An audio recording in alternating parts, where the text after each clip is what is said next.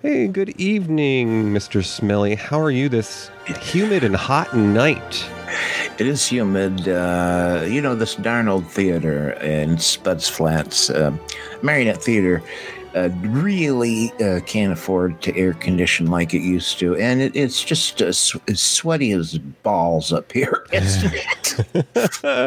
We only have one more show before we bid a farewell for just the summer, and I've been told that in our place, Miss Patty is going to be holding her hot yoga class. Oh, cool. So we're brought together here tonight by a great love of film and television trivia. Matinee Minutia is not your ordinary podcast. No, siree. We get down to the brass tacks. We find out what happened behind the scenes and what went into making this. Yeah. Hey, DJ, our gal pal, Gertie. Sure do. Unfortunate accident the last time. What did we... I think we called for people to stop by tonight to audition as Gertie's a replacement. And a few people have left some cards and some flowers, and that was very kind of you. We certainly appreciate it, and we'll make sure she gets them. Yeah.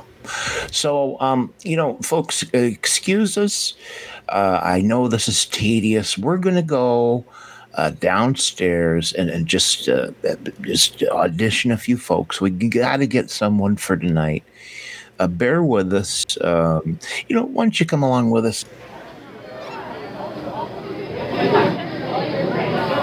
Next. I just don't know how we're going to manage on such short notice. Here comes the next one. Hi there. Name and references, please. I'm here for the Etsy store class. I bedazzled jeans. I think you have the wrong place, Miss... The name's Blair, but everyone these days just calls me Stutzy. We need to wrap up shortly here. The show will be starting soon. Okay. Nice poster you've got there. I have one just like it. Can you read cue cards? Sure, and I don't even need glasses. They did a surgeon a while back. Yeah, big eyes. Do me a favor. Do you see that stage over there? Yeah? Go ahead and stand on it. And when you hear a drum beat, here, read these cards aloud. Do I get to keep my clothes on? No, it's not that kind of show. Oh, okay. Gotcha. I can do that. Great. Here you go. Now wait for my signal. Okay, come on, DJ. Let's get upstairs.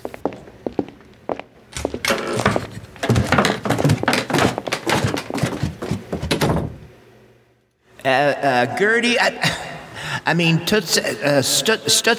Stutzy, up here. Hi. Yeah? Look, I'm going to give you a countdown on my fingers like this, 3, 2, 1, and then some music's going to start up, and then Stutzy, that's when you start. But just a few seconds after the music starts, okay? So 3, 2, 1. All right. Okay. Well, this ought to be good, DJ. 3, 2, 1.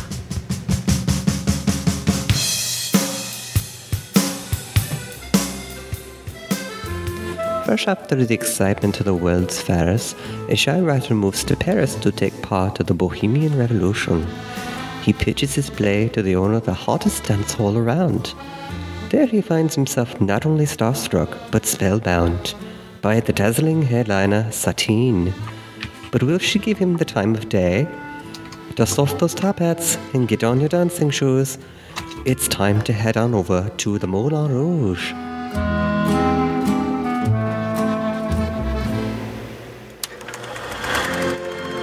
What do you get when you take a dash of the silver screen? A pinch of the golden oldies, and a smidgen of streaming. It's time for Matinee Minutia with your hosts DJ and Toppy. And here we are joined together once again on this hot Friday night. Now, Toppy, I hear that the pizza joint across the street had to close early. It was so hot. Oh, that's terrible. They got good pizza too. That's too bad. So this is a film that was made in 2001, so it was just after the beginning of a new century, and what a coincidence. Part of the story involves the beginning of a new century. So whoever's listening live, welcome. Normally, we will give an honorable mention to those of you who are regular guests, but if you are not able to be in the chat room, we applaud the effort.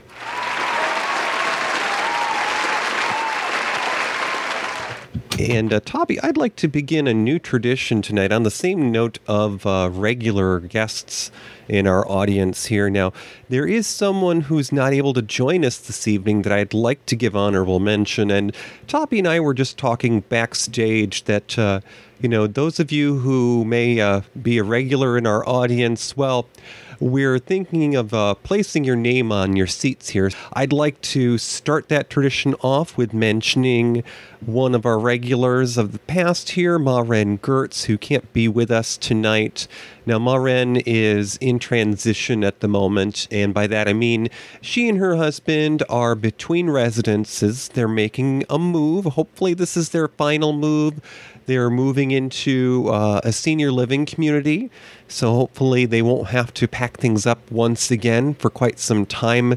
But Maren recently lost a dear, sweet member of her family. Her older brother recently passed away after a long battle with COPD, cardiopulmonary disease. So our thoughts and our hearts are with Maren. So tonight we're going to name a seat in her honor, so when she can return and join us once again, she will be welcome in our audience. All right, very nice, TJ. So we normally start our program off by letting you know what was going on in the world at the time of this film. Now, although it's taking place in 1900, this came out in 2001. So we're going to tell you about the world in 2001 in 60 seconds or so. So here we go. In Seattle, an artist places a black monolith a la Stanley Kubrick's 2001 in Magnuson Park. Sheila Calderon becomes the first woman governor of Puerto Rico. Milestone there. We have American Dennis Tito became the first space tourist. He claimed aboard a rocket launched from Kazakhstan, our Russian friends there in the space program. Also in 2001, and it was actually just the beginning of my second year in the Centennial State of Colorado, coincidentally, the Colorado Avalanche, their hockey team, they won their second Stanley Cup that year. Let's see. So I'm not usually into sports ball, but I had to give an honorable mention there. My former home away from home. America Online and Time Warner Cable merged in 2001, forming AOL Time Warner. They're not there anymore, but hey. Alabama. DJ, listen, it's just possible that my email address might still end with AOL. Well, it's 3 short letters, so hey, it's almost an emoji. Alabama Supreme Court Justice Roy Moore had a monument to the 10 Commandments erected. And then he was later sued and they had to take it down. Go figure. Vermont U.S. Senator Jim Jeffords went down in history in 2001. After 10 years on service in office at the time, he switched his allegiance from the Republican Party to the Democratic Party, so halfway through his career. And he spent the next decade as a Democrat before retiring. And then just lastly, a couple of other things. We try to keep things on the positive here, but unfortunately some terrible things happen from time to time. And it's hard to forget in 2001, we had a terrorist attack on several places in America. There were 3,000 people killed in 4 attacks, which included civilian targets in New York City, a military target of the Pentagon, and then an eastern Pennsylvania suburb of Shanksville were targeted by terrorist attacks on September 11th. Now, that concludes the world in 2001. And, Toppy, was there anybody on our radar that came into the world in that time?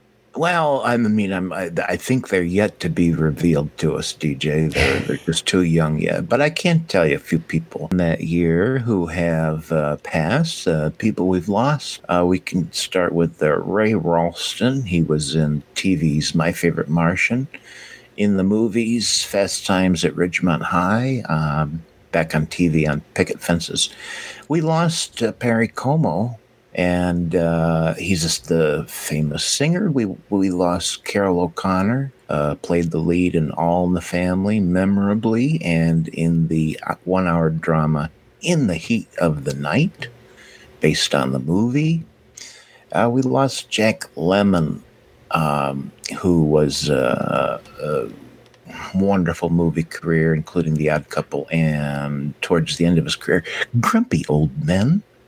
Why don't you tell us, DJ, when Moulin Rouge was coming out, what else was in the theaters? All right. So in 2001, because Moulin Rouge was a film, we'd like to tell you about what else was competing for your attention in the box office there. So also in theaters was Harry Potter and the Sorcerer's Stone, the very first of J.K. Rowling's books turned into a movie. And that film made a whopping $317 million at the box office. Started off a series of 6, maybe 7 films. Also was Lord of the Rings, which brought in $313 million. We had Mike Myers doing a voice in an animated film that was a part of a trilogy. There was Shrek. He was an ogre in the forest and Fairy Kingdom.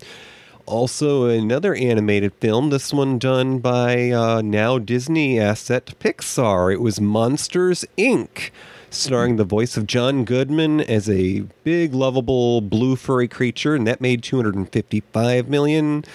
Now, sadly, we get up to the film that we're talking about tonight, and as we've said before, it's no secret we love the underdog. Moulin Rouge. Well, it was number 43 at the box office.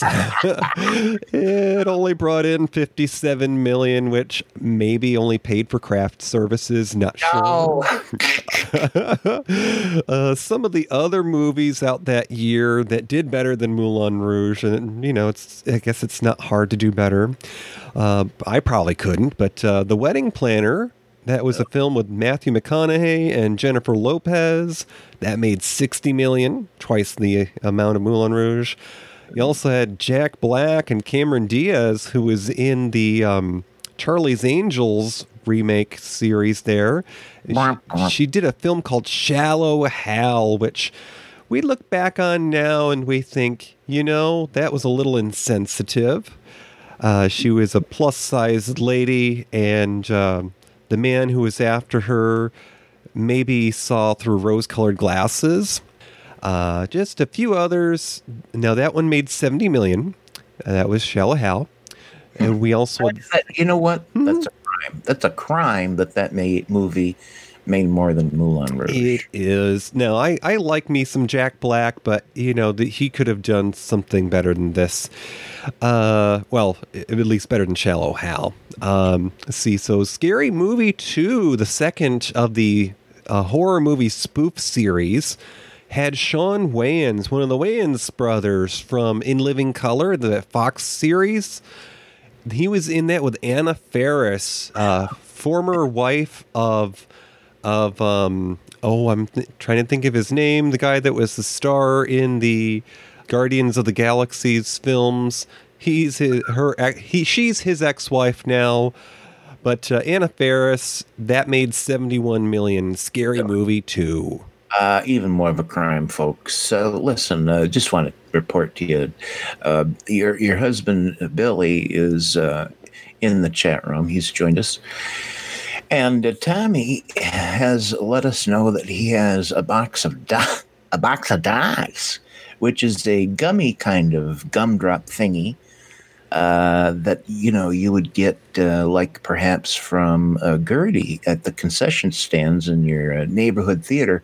So I thought that was just wonderfully appropriate, Tommy. Thank you for eating your big box of dots. And it looks like Tommy has given us an answer. It was Chris Pratt. Now, Oh, that's right. yeah, he has supposedly, he slipped down to that Bible Belt, I hear, but he's pretty to look at. Also, I'm remembering now. Tommy shouted out into the chat room in our last show. We were talking about actors who have achieved multiple awards of recognition in their industry. We didn't have the answer at the time, and I called it a triple threat, which got a laugh. But it was an EGOT. Oh, that's what it is. Emmy, Grammy, Oscar, and Tony. So someone who's won those 4 awards is called an EGOT. Yeah, that's it. So, DJ, Moulin Rouge, let's go over the story very briefly. Ewan McGregor plays Christian, a very innocent and young British writer who loves to write poetry. And he decides to, against his father's wishes, to move to Paris, to a Bohemian district, to just become immersed as an artist, along with all of the other artists. And there's a big Bohemian, that's what they called it, a Bohemian movement going on in Paris at the time. And he becomes acquainted with the Moulin Rouge. And DJ, you discovered that the Moulin Rouge is, in English, what? It's the Red Sawmill. Yes, and they had this attraction on the outside of a, not a sawmill, I'm sorry, a windmill, right? Right. Yes. Yeah. And it had lights, and the windmill would turn, attracting people. So that was the exterior of the Moulin Rouge. And Christian goes over there, becomes acquainted with the whole troupe, and also stumbles across the headliner, the unattainable Satine, and their worlds collide. He entered a world where fantasy is real, where he could be anything he wanted, and where he would discover the most dangerous temptation of all. Come and get me, boys. Diamonds are a girl's best friend. I believe you were expecting me. So, folks, it's a musical. And today, you would call this what they call a jukebox musical, in that it features songs that we know and love. I think they were primarily from the 80s, weren't they, DJ? There was a few decades that it spanned. There were some that came from the 70s, and in fact, the opening song that's used to set the tone of the film, which was in this case performed by Mr. David Bowie, originated in the 40s by none other than Nat King Cole. Right, that's right. Do we know the name of that? It's on the tip of my tongue. Certainly, that one was called Nature Boy. Okay. Folks, you'd know it if you heard it, and I think in one of our next clips you're going to hear it. The movie takes place at the turn of the 19th century. The music is contemporary, zany, crazy, but it works. DJ, let's talk about the cast. First up, Nicole Kidman. What do we know about her? Okay, so this was the beginnings of careers for both of the stars of this film. And Nicole Kidman, although most would know her as being from Australia in more recent years because of that beautiful accent she carries, well, Nicole was actually born in Honolulu, Hawaii. She was later raised in Australia. Her first Hollywood film was in 1983, possibly long before or just at the same time as her future, now ex-husband, Tom Cruise. But this film was called BMX Bandits, and she got to be one of the boys. She rode around on a dirt bike and wore a helmet. It was a fun little film. She also appeared in 5 films during her debut of 83. Wow. She averaged one film per year over the next 5 years, so she kept busy. And to date, Nicole Kidman has had 85 acting credits. Now, this includes 12 films since tonight's feature of Moulin Rouge. It's just a fun word to say, even if you don't know French. Moulin Rouge.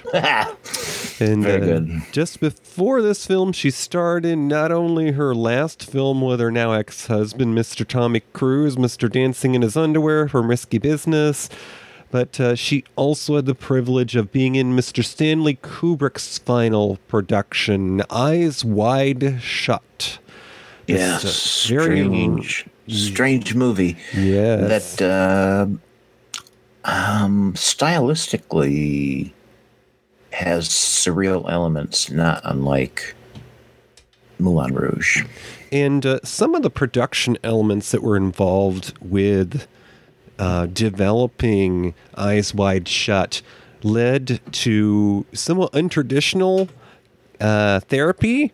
And so it got out into the media that she and Tommy were possibly having marital problems because they were seeing a counselor. And, well, after this film was done, it wasn't long before so was their marriage.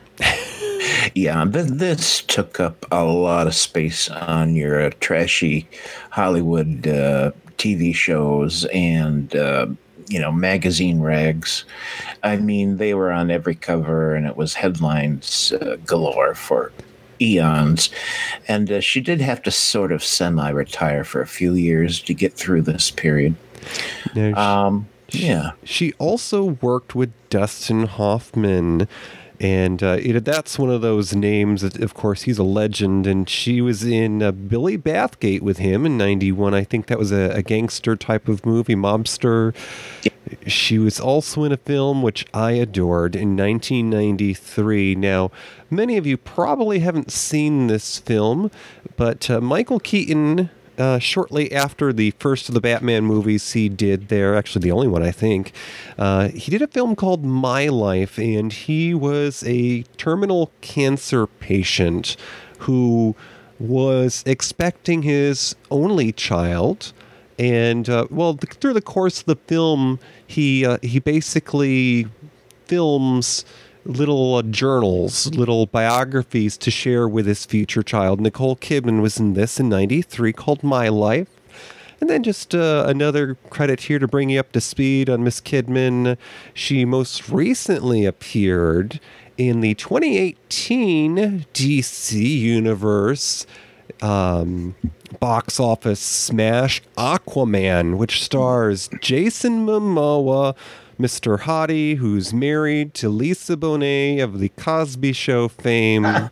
And she got to play Mr. Man's mama, Atlanta. Mr. Mans.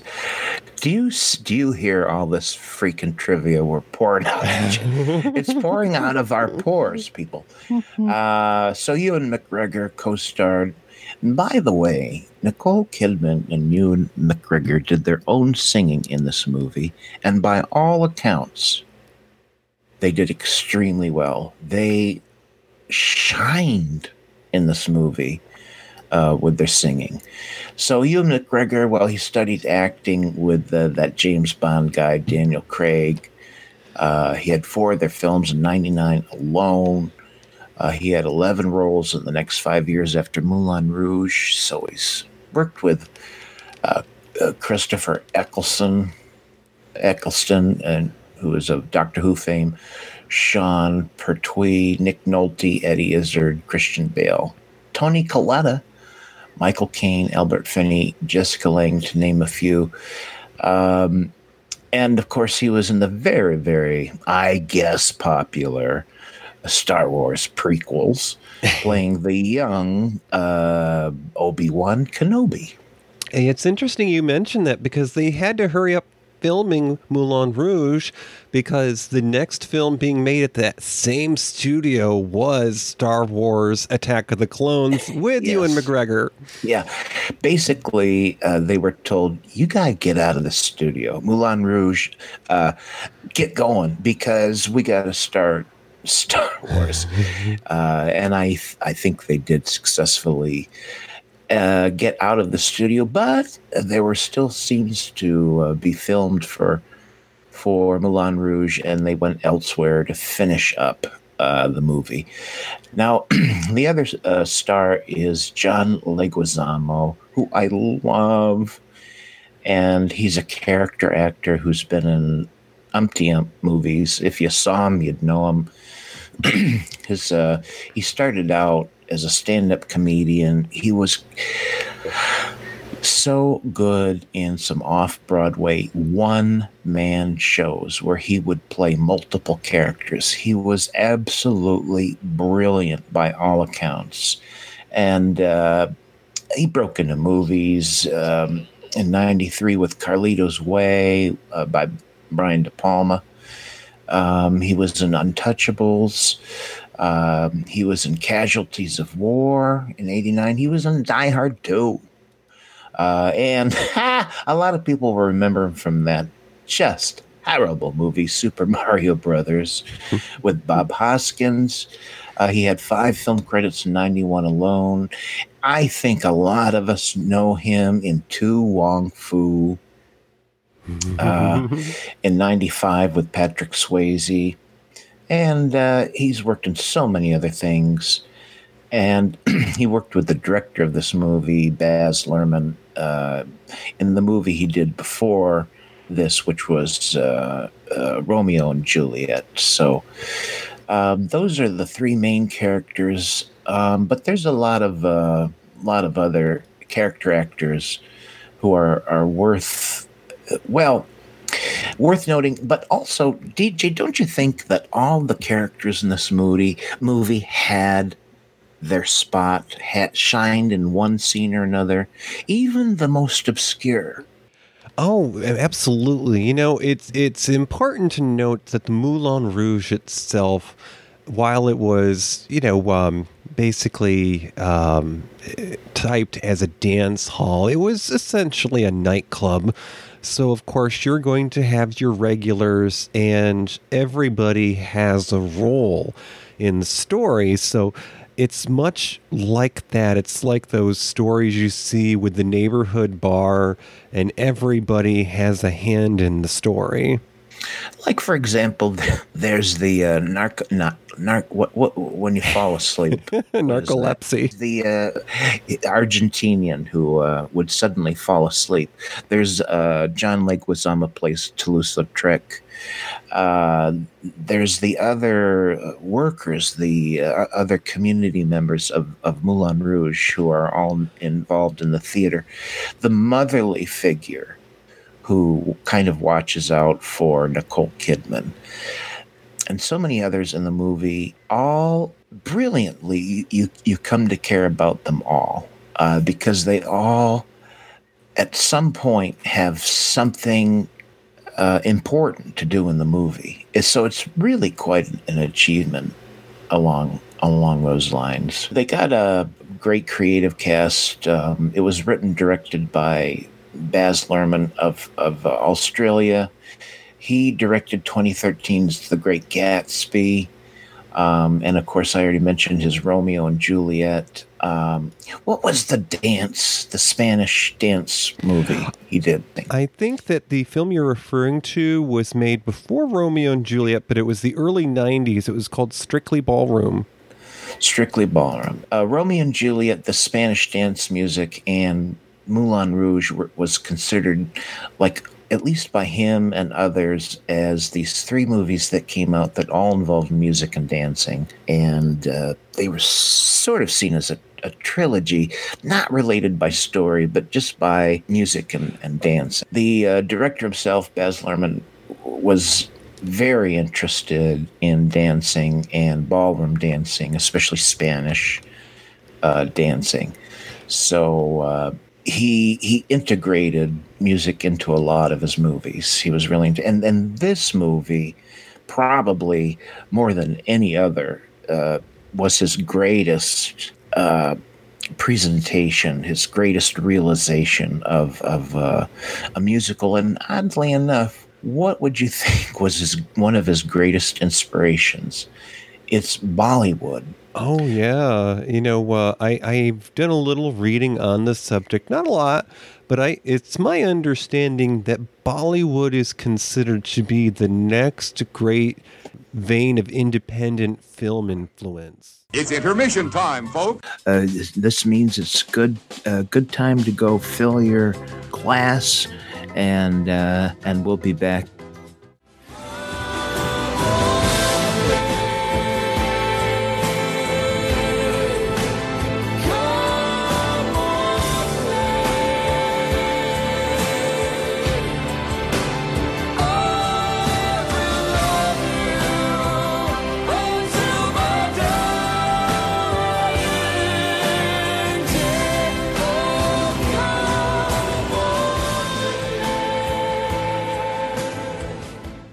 Today, it's bypassed Hollywood as far as production goes. It is a thriving film industry in India, and it's come to be known as Bollywood. What else can you tell us about it, DJ? I just know that they churn out the films by the boatload, and of course, they are, of course, produced in India, so they are not necessarily in English language.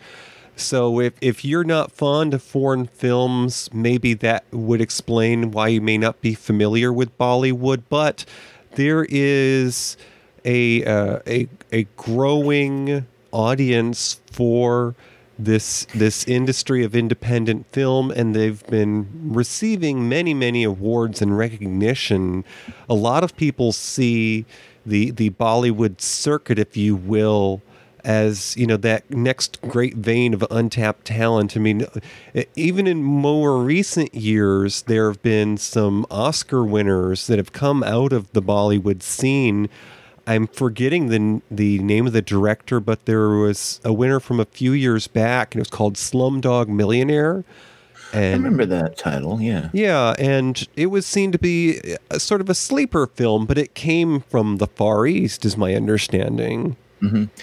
Yeah, there's a thriving, long-time film industry over there, and as I say, their output has now surpassed Hollywood's output. Now, the director, Baz Luhrmann, began seeing productions from Bollywood, and he was like inspired. He said, "John, wow, God, how can we do this in the West?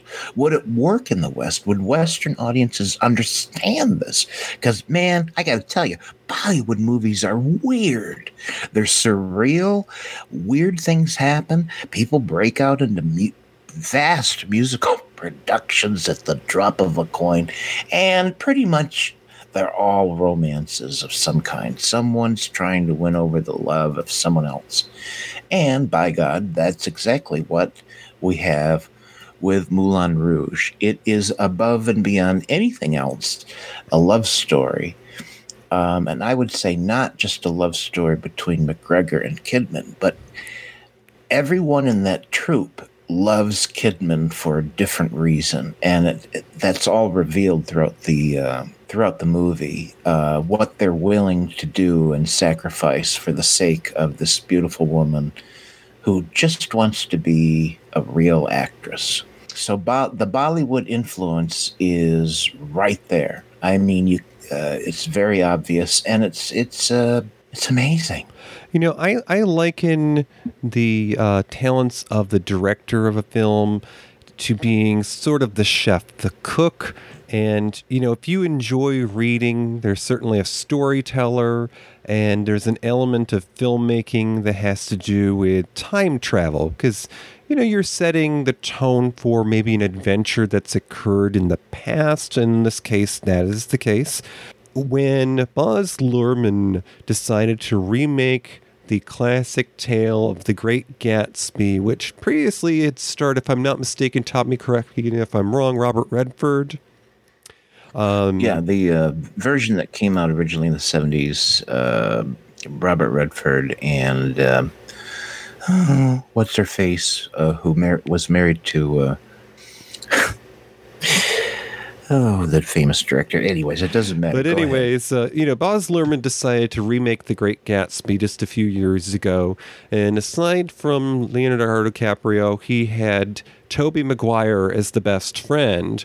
Now, talk about a beautiful film. My husband is a big fan of the Art Deco period of architecture and design, and The Great Gatsby is set in that time frame, and Baz Luhrmann just made that world come to life, and a whole new generation of people are now seeing the story of The Great Gatsby from his viewpoint and maybe are compelled to read the original story. Mm-hmm. I would say the same thing about Moulin Rouge. I mean, anyone who sees this movie, well, I can't believe you wouldn't be interested in learning more about French theater of that era, especially the more underground, ribald, because Moulin Rouge, I mean, this was naughty stuff. The Can-Can girls and the... I mean, there wasn't an inch of their flesh besides their face that was exposed, but they picked up their skirts and, their pantaloons were right there. That was scandalous. So this was a highly sexualized environment with very adult. I mean, people went there because you could be sure you were going to be shocked and surprised. And the other thing you could be sure is if you were wealthy enough, you could go there and get laid by one of the dancing girls. So this was, this is sex, drugs, and rock and roll is basically what I'm saying. So we'll talk about real briefly some of the music that was going on, and you would hear in this movie these strange concoctions and mixes of things like Nat King Cole's Nature Boy, The Sound of Music, Lady Marmalade, Rhythm of the Night, Madonna's Material Girls, Carol Channing, Diamonds Are Our Gold Best Friend, David Bowie's Diamond Dogs, The Police. I think one of the most surprising and funny uses of music is when the Argentinian starts belting out Roxanne. Oh my God, that was so funny. Elton John, Queen, Joe Cocker, The Beatles, Kiss, Phil Collins, Paul McCartney, Dolly Parton. All of this music is artfully, skillfully, amazingly worked in and mixed together, and this is one of the earliest things that happened in the movie, and it's not really a mix, it's more about music from Elton John. And this one's for you. I hope you don't mind. And you can tell everybody that this is your song. It may be quite simple, but now that it's done. We're talking very high energy, imaginative numbers. Good Lord, DJ, the set design in this movie, incredible. And they won an Oscar for it. Absolutely beautiful, especially when you get to the end period when they're getting ready, because they're, of course, as you heard in the beginning, our main character, he's a playwright, and he's trying to sell his story. They decide to produce it, and they have somebody who's going to foot the bill. That's the Duke.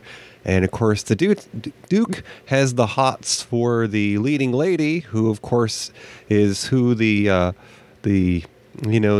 everyday man is trying to win the heart of. But, they have those elements of Bollywood that they throw into here. This is kind of interesting part of the movie, is we know right from the beginning that Nicole Kidman is doomed. How did you feel about that? Well, it felt familiar in the sense that I know that was a commonly used, I hate to use the word trope, but of that period of time. Now, of course, We learn through the course of the story that Satine, the star of the Moulin Rouge Dance Hall, is afflicted with a disease we know now as tuberculosis. And, if you're familiar with any storyline that has a dying lead, whether that's Romeo and Juliet, or maybe it's Joan of Arc, you get used to, oh, well, I'm learning all about this person and they want me to fall in love with them just like their co-star. So something has got to happen. So I am a little careful when that information is right up front, Mm-hmm. Well, the structure of it is basically Moulin Rouge is a besides a love story, but it's a tragedy. And it follows the classic tropes of a tragedy. And even though I knew that, at the very beginning, that Nicole Kidman was something bad was going to happen to her. In fact, we know in the first few minutes of the movie, we know that she perished. But you spend the rest of the movie falling in love with her. Mm-hmm. And of course, so does Ewan McGregor's character. There's a little bit of trivia here that's quite interesting. This debuted at the Cannes Film Festival in 2001. It was the first movie anybody saw. It's the fifth film to use the name Moulin Rouge. I can only think of a 1928 movie and the 1952 movie. What the third one is, I have no idea.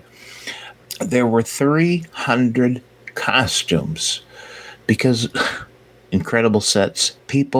The costuming in this movie also won an Academy Award. 300 costumes created. 80 people were employed to create these costumes. And there were several injuries during the movie.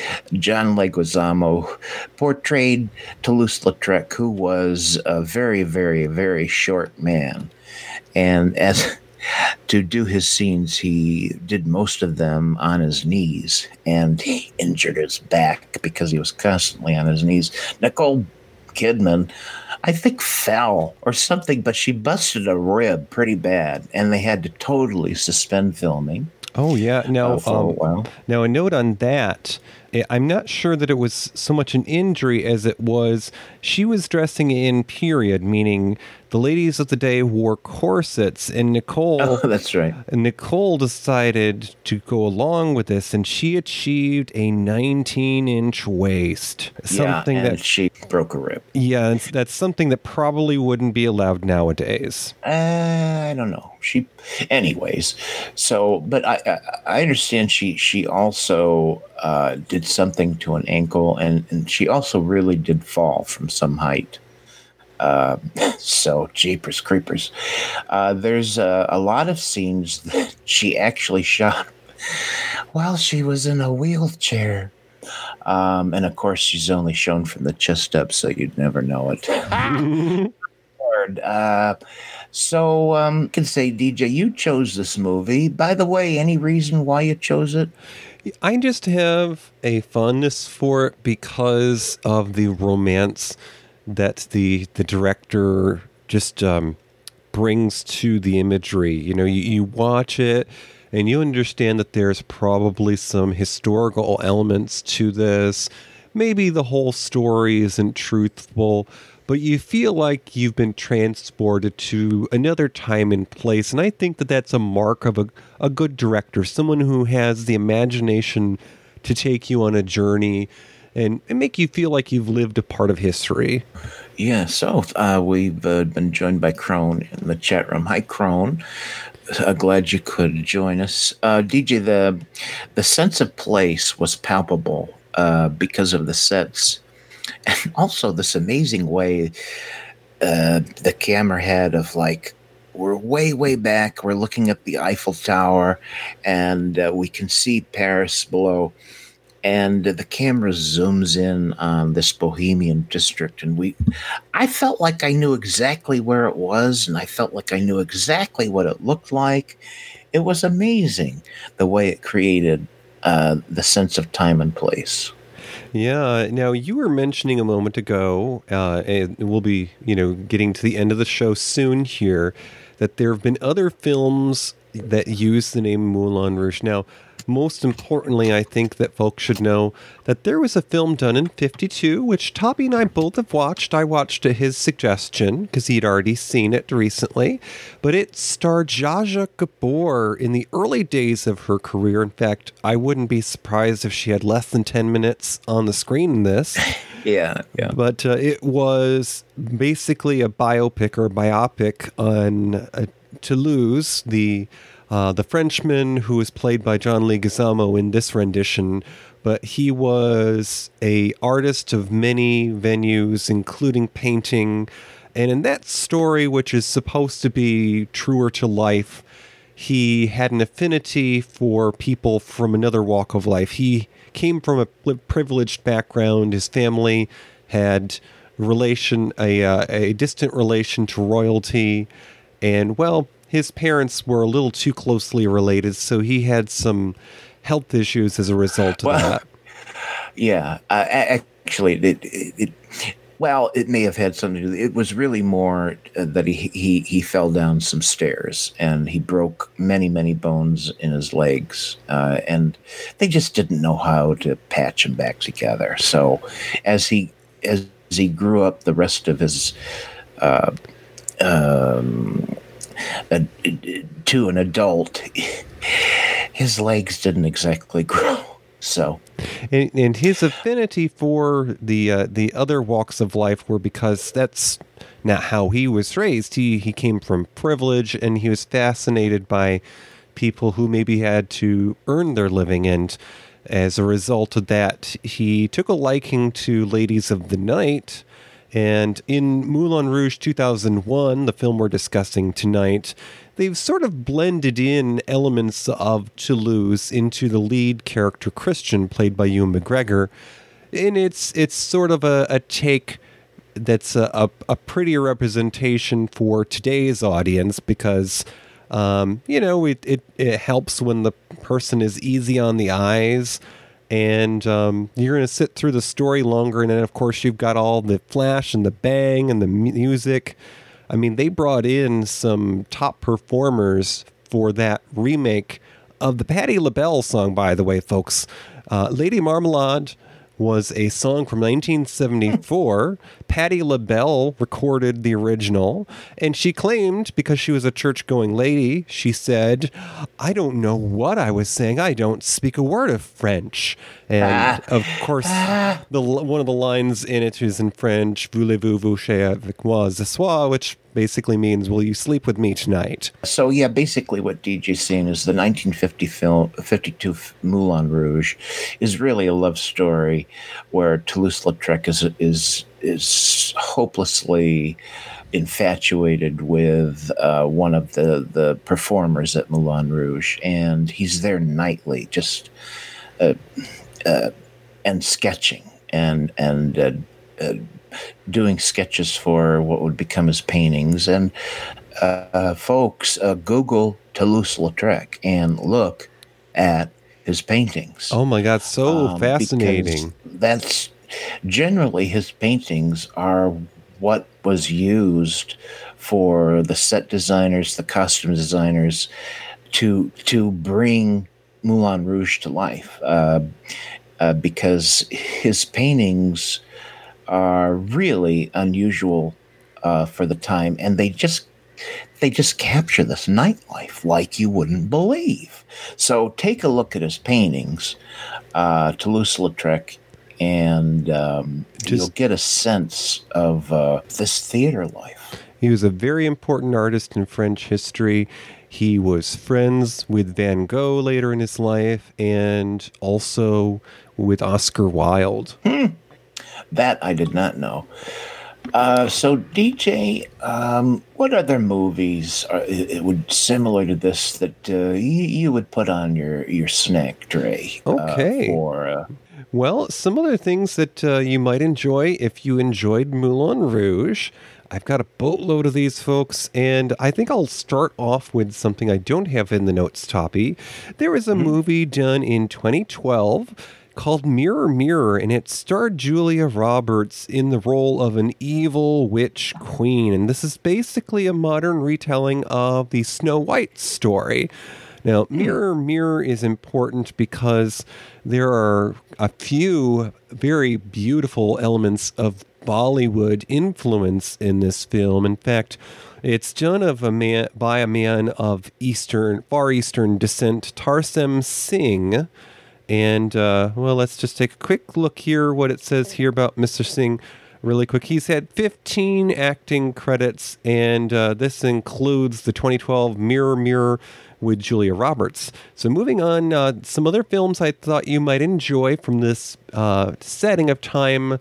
There was a movie with Leo DiCaprio that worked with Baz Luhrmann in 2002, so the year after this, and it was called The Gangs of New York. Now that was directed by Martin Scorsese, the legend, and it also starred Daniel Day-Lewis, who more recently played a rather award-nominated film about former President Abraham Lincoln, and James Broadbent.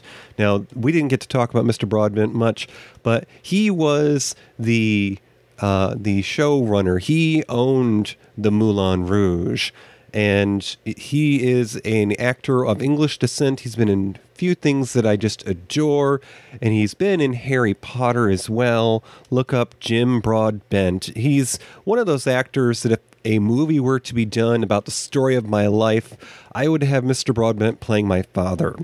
Just one other thing I was going to mention on the note of tuberculosis, which is what unfortunately Satine passed from in the end of the film. Spoilers! There is a 1948 film starring Fred MacMurray, who you might know from My Three Sons, and a young Frank Sinatra, called Miracle of the Bells. Now, the star of this film is an understudy to a woman who was playing in a fictional movie about Joan of Arc. And she's the understudy. Well, she gets to step up to the plate when the understudy throws a fit, and they're not able to pay her what she wants. So the understudy, she saves the day, plays the part. Everyone falls in love with her. But wait, she's got tuberculosis, so, well, you get the ending. Beautiful film, Miracle of the Bells from 1948. And what say you, Toppy? What would you like to add to the snack tray? So you might want to catch some of the other musicals of the time. We used to call them rock operas. So there was Jesus Christ Superstar, there was Tommy, there was The Wall, Rent, certainly. As far as musicals go, with a more modern bent, more modern than like Carousel is what I'm saying.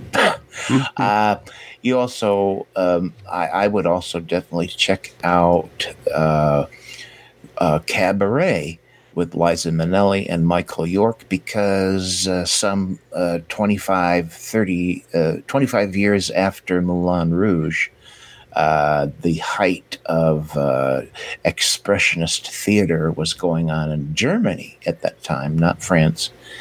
And Cabaret is, of course, extremely well known, but another wonderful story with wonderful musical numbers, just like Moulin Rouge. Okay, so during the break there, I had to run to my jacket and grab a mint, but I found a piece of paper in my jacket pocket. Now, this I find it. This is quite odd because I was only away from my coat a few minutes, so someone must have snuck into the theater. But here it is. I found this note, and well, Toppy, I'm going to go ahead and open it up here. Okay, so I think it's from Gertie. It looks like her handwriting. She's still on house arrest. I mean, she's still on bed rest, isn't she? Now, here it says... Hi, this is Gertie, as you can tell from my voice. Wish I could be there tonight, I mean, gee whiz, Moulin Rouge is right up my alley. You know what I mean? I used to do all that kind of stuff when I was in vaudeville. Anyways, well, the doc says I gotta stay off my feet for a few more weeks. You know, on account I fell down the stairs. Anyways, hey, you know what? These new 3D printed casts, they're super cool. Mine looks just like fishnets. Anyways, well, look, you guys, just be careful in picking out my stand-in. It's a small town, you know, and, well, the walls have ears. Oh, jeez. Oh, well. I didn't think she had it in her. It's always the quiet ones. I don't know. I'm sensing a connection between Stutzy, who introduced the show today. You know, we discovered her. Yeah. She did say her name was Blair. I wonder. Yeah. Do you remember the poster in the lobby, right? Oh, you know what? Maybe. Well, we may have discovered a past between Stutzy and well, our Gertie that we didn't know about. I don't know what kind of can of worms we've opened. Dun, dun, dun. Hey, there you go. Listen, folks, we're going to haul out those magical coins and put it in the gumball machine, see what comes out. Okay. Go ahead and open that up for me, sir. All right. Well, next time, folks, it's an early 90s action film. Two besties take an impromptu road trip and stir up trouble with the law. It stars two legendary ladies, Susan Sarandon. That was after she'd been in a coven with Cher, but before she played a lawyer in the South. It also starred Gina Davis after she made Over Furry Aliens and before she joined an all-girl baseball league. So join us, folks, next time on Friday, July 19th for a special summer send-off as we discuss the trivia behind 1991's Thelma and Louise. Oh my goodness. You know, Toppy, I don't think I've seen that one. And what a perfect way to send us off on the summer with a road trip movie. Mm-hmm. And you know who recommended this? My Aunt Tappy. Oh, goodness. Yep, and I have it on good authority that we might have a couple of familiar guests next time.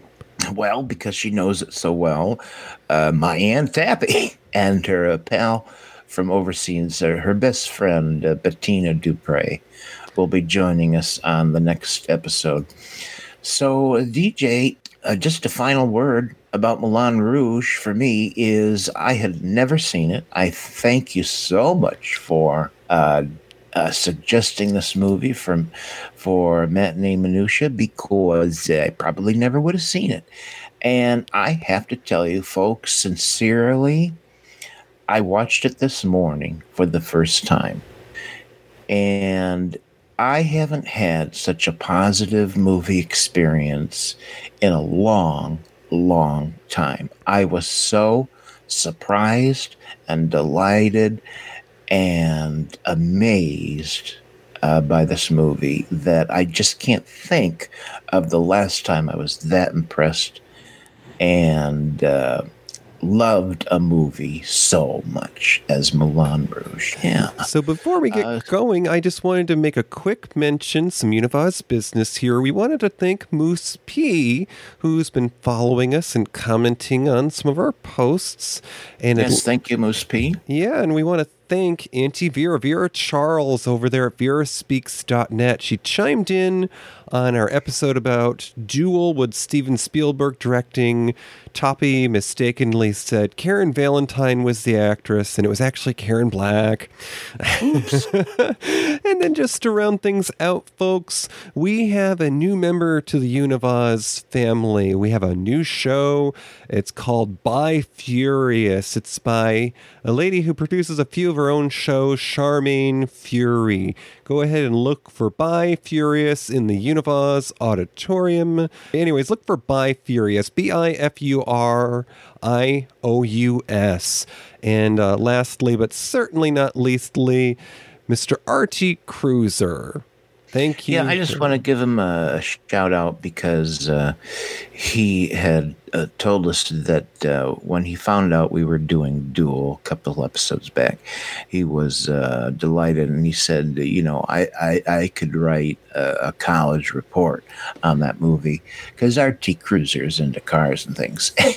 And so R.T. Cruiser, if you listened and you're listening now, we'd love to know how we did with our episode on Duel. So let us know. All right. Well, I think it's time to lower the lights here and close up shop. Don't forget those keys. Gertie's trusting us not to take any candy. So yeah, your pockets. Shout out to Gertie. Hope you're feeling better. And the DJ, I guess we'll find out about Stutzy. Yes. And Gertie later. And a round of applause for those who showed up in our chat room tonight. Yep. We had our pal Tommy, who comes every week. We had our friend, the ever mysterious Cronehaven, and we had briefly your husband, Billy. And so, folks, that's it. And someone snuck in by the name of Tin Cricket. Hopefully you listened, and maybe you'll stick around next time. So say goodnight, Gracie. Good night, and DJ, take us out.